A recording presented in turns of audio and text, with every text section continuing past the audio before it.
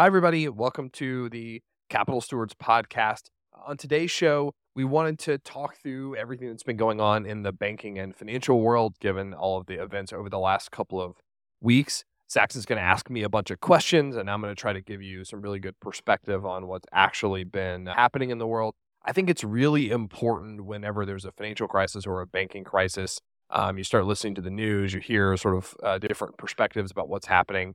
To be able to separate fact from fiction and hyperbole, it's important to understand the different types of accounts that you own, what the risks are that are associated with those things, not to have rose-colored glasses, but also important to have the right information to be able to make smart decisions as opposed to maybe just getting caught up in what's happening in the media, which is definitely designed to get you to click on something or to engage in a topic, not necessarily to give you good, thoughtful perspective. So we're going to try to do something that will be thought-provoking and healthy for you today. So let's dive in.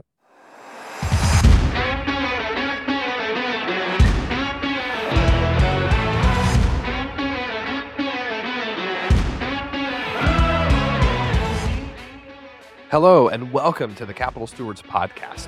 Are you a professional who wants straightforward, trustworthy financial strategies that you can act on? Are you entering your highest income earning years and discovering that your personal finances are becoming too complex? We get it. You're a highly competent professional, but you don't have time to go deep on your personal finances the way you do with your day job. Hi, I'm Brian, and helping professionals make smart financial decisions is my passion.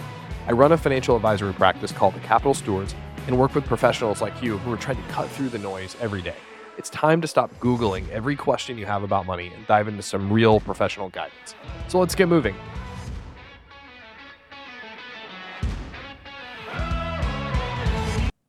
Okay, Brian, it's been a pretty busy 10 days in the banking industry. Lots of news between Silicon Valley Bank and UBS. So why don't we start with what happened this weekend with Credit Suisse and UBS? Credit Suisse has been struggling for the better part of a decade with kind of bad strategic decisions, bad risk management. They went into businesses, they exited businesses, got overseas investors. They've done all kinds of different things. The value of the bank had declined like 2/3 over the last decade coming into last year. So before we even start talking about rising interest rates and all this stuff, they sort of have been going down. And what really happened is that the clients started to take a look at kind of those prior missteps, and then they took a look at rising interest rates and bank failures and stuff that was happening. And they said, okay, this hasn't been well managed for a long time. So we aren't going to count on the fact that they're going to manage through this particular set of challenges. And we're going to start pulling our money out and we're going to go to UBS or to other. And so ultimately that's what happened. You had a run on Credit Suisse. Credit Suisse is actually in a pretty strong place from a capital standpoint. They probably could have survived there another week or two, but the Swiss government decided it would be better, as often happens, to sort of shut things down over the weekend. And so they basically created a merger between UBS, which is the other Swiss bank, and Credit Suisse over the weekend. That was announced on Sunday. And so now folks that were working with Credit Suisse are still working with Credit Suisse, but they're working with Credit Suisse backed by UBS, the Swiss government. Does that have an impact for us? I think it's in the news a lot. Obviously, most of our friends and clients don't have Swiss banking relationships. And so I think other than its impact on sort of broader markets and the fact that it creates more uncertainty around the banking system, I think on folks here in the States is pretty small. I think it will be less of a deal for us other than on the evening news. I think just generally when we think about what's been happening with bank failures, I think it's really important to kind of cut through the noise and understand what's really important and what's not important. And I don't see the Credit Suisse thing sort of like systematic, creating a lot of risk or creating all the challenges for what's happening here in the States.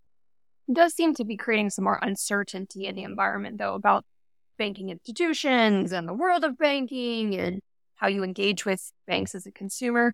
Why don't we start talking about what really happened at Silicon Valley Bank, and then we can talk a little bit more about kind of what that means for us. Yeah, so SVB, Silicon Valley Bank, is really unique because 10 or 15 years ago, they were just a really small bank in Silicon Valley. And they started banking venture capital firms and the tech startups that those VC firms were investing in. And then as capital flowed into venture capital funds over the last decade at really, really high levels, money flowed into Silicon Valley Bank, either for the VC funds or for the tech startups that they were ultimately investing in. And then what happened over the last year is as the venture capital environment changed and those firms started to draw down cash, go out of business, there was less investment dollars going into the funds. the balances of Silicon Valley Bank kind of started to draw back down to maybe what you would say is a more normal level, and that led to challenges for Silicon Valley Bank. It's important to understand that what happened at SVB was a classic run-on. It was a liquidity crisis. SVB didn't make a bunch of bad loans.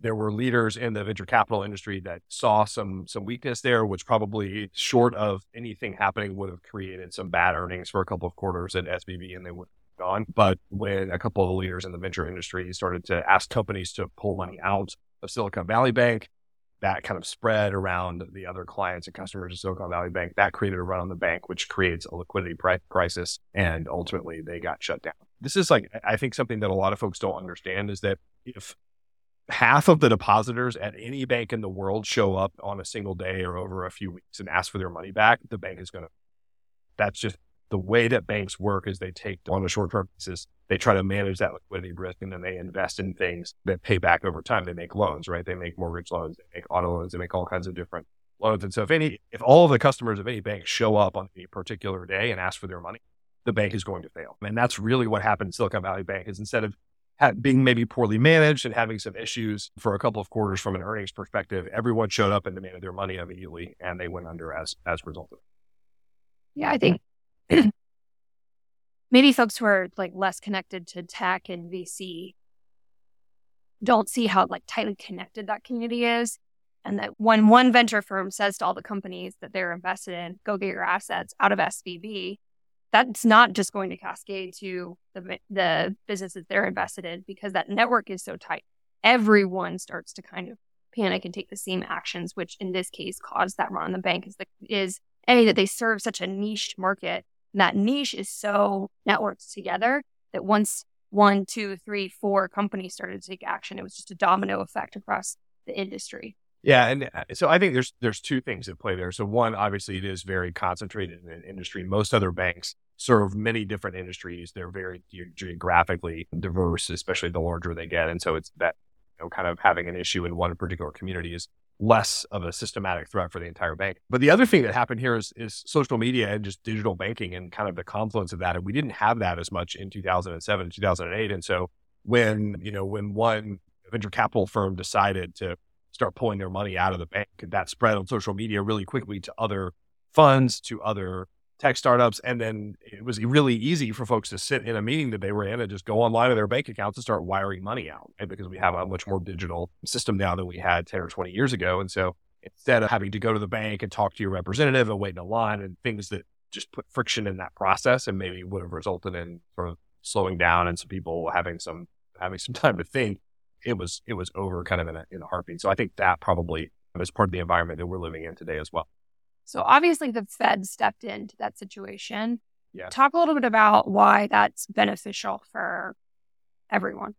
Yeah. So the FDIC and the Federal Reserve. So the FDIC is the Federal Deposit Insurance Corporation. So most people don't sort of understand the FDIC is an insurance fund. So banks pay insurance premiums. All banks pay insurance premiums into the FDIC.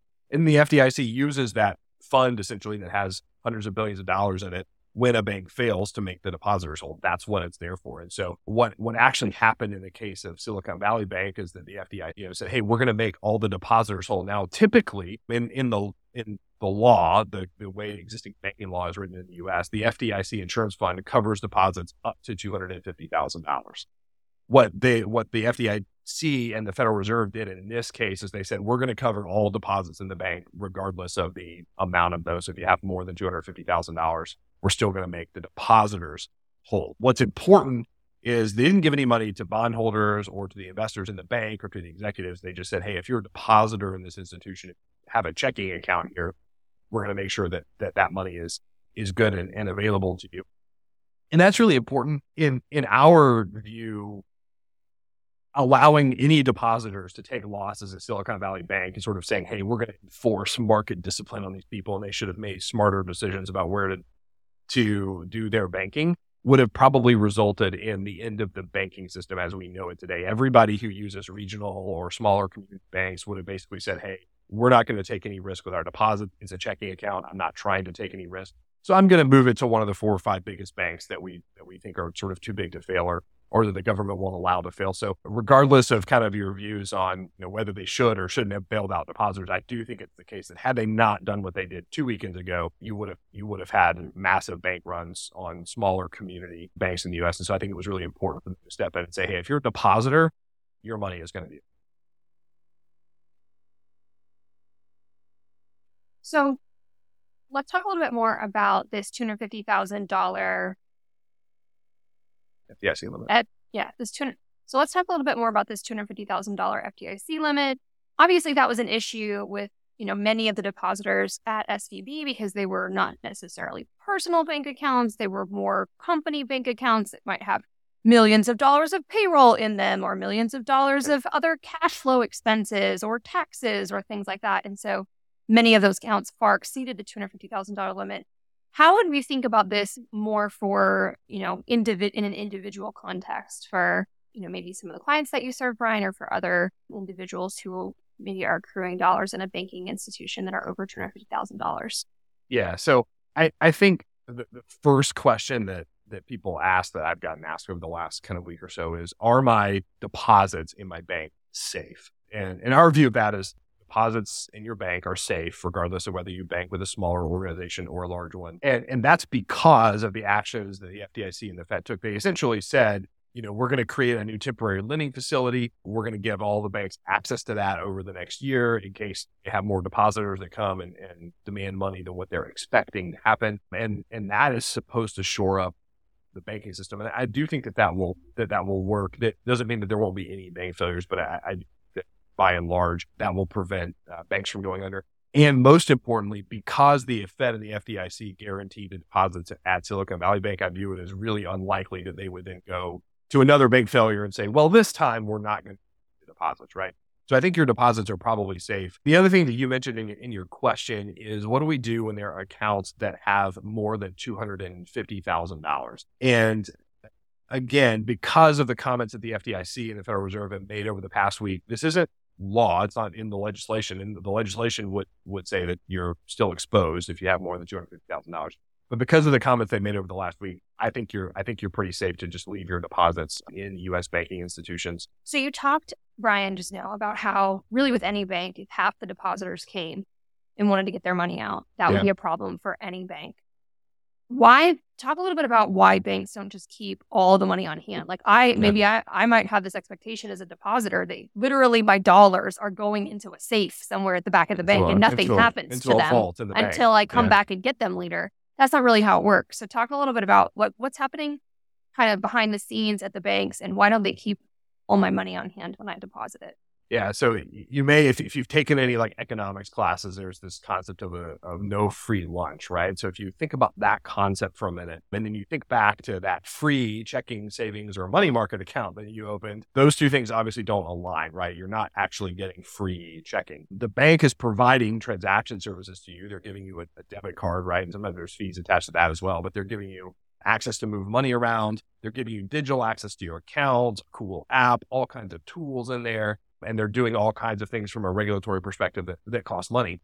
And they have to earn a profit as well. Otherwise, they wouldn't exist. So banks earn money by lending out your shorter term deposits to other people for a longer period of time at higher interest rates. And then they pay you a percentage of the interest that they earn over time. Their sort of profit is the difference between what they earn and what they have to pay you as a depositor. Well-run banks, they manage the risk of depositors that need cash, and they balance that with the loan payments that they have coming in. And so they ensure that everybody has access to cash when they need it. That's the core business of being a good, well-run bank, is that people make deposits. They're able to lend money out and ensure that everyone still has access to cash when they need it. The regulators also spend a lot of time building rules and covering lending levels and making sure that everything stays healthy. So when things are working properly, that's okay. But if banks just simply worked like custodians and kept your money in a safe in the back, they would probably have to charge you several $1,000s a year for the service. And that hasn't been a sort of a competitive business model in the US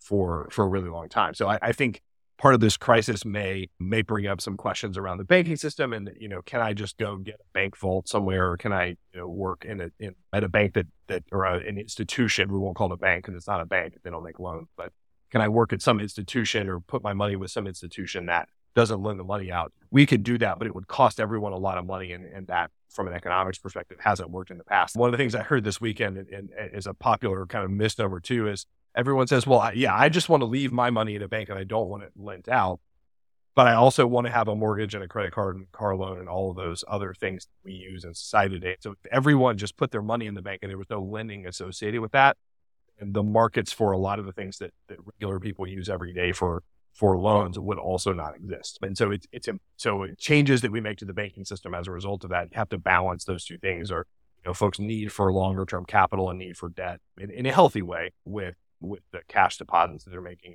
So that kind of inherently creates this risk, right? Because the dollars I deposit are not there in the bank. Yes. Do you expect then that bank runs will continue to happen? So I do think that probably we will see more banks fail as part of this sort of crisis, or as part of this series of things that are happening right now. I think, like I mentioned earlier, digital transactions and social media are causing banks to lose deposits a lot faster than people thought were possible. And so particularly in smaller community organizations, maybe where there's only a small number of industries or something like that, if a few depositors get concerned that something could happen, then everyone can begin acting almost immediately and start pulling money out of the bank. And the reality is, like I said earlier, no bank in the world can withstand a complete loss of confidence and a significant percentage of short-term deposit withdrawals. The system just simply does not work that way. So maybe First Republic fails, maybe it doesn't. Maybe there are others out there that fail as part of this crisis. What I think is important for everybody to understand is that, given the comments of the Fed and the FDIC over the last couple of weeks, I think regardless of whether a particular institution fails or not, I think as a depositor, not as a bank investor, but as a depositor, I think it's fairly safe to say that you're going to be made whole. And so I don't think you have to be super concerned that you're going to lose your money. So we've talked a little bit about how, the FDIC stepping in protects me as a depositor. This kind of also create this sort of I'll get bailed out mentality amongst the banks themselves. The perverse incentive. So far in the U.S., no shareholders or bondholders of any of the failed organizations, the Silicon Valley or Signature Bank, have actually received any money. In Switzerland, with what happened between UBS and Credit Suisse over the weekend, some of the equity and bondholders are going to get paid. Some will not. And the Swiss government is giving UBS a lot of assistance and financial backup in order to get them to close the transaction. So you probably can argue that that's a bailout, but we're still talking about a lot of moral hazard or perverse incentive in this case. But it's certainly not going to encourage more risk taking going forward. So in 2008, we had specific institutions that the government actually where they bailed out the owners of the bank when they made transactions and structured things in such a way that the equity holders didn't lose significant dollars. And that hasn't happened so far this time around. So I do think the two things are different. So Brian, as we wrap up today, what would you say is sort of the thesis statement that you want our listeners to take away? So in summary, what I would say is that I think U.S. depository institutions, your banks, your brokerage firms, for the most part, are safe places. I don't think that you have to be super concerned with moving all of your money out, especially if you bank at a smaller firm. It's really critical to understand the types of accounts that you own. There are differences between different types of brokerage and investment custodians. We work with Schwab in our case because our client assets are segregated from their balance sheet. So if something happened to Charles Schwab, our clients would get all of their money back. There's no commingling of funds. Not all brokerage firms work that way. And so it's important that you understand what kind of investment firm you're working with, how they custody their assets. If you're not sure that your assets are protected in that way, then it certainly would be a good time to start asking some questions about the nature of the investing relationship that you have. All right, everybody. Thanks for another great episode of the Capital Stewards Podcast. We look forward to seeing you next time.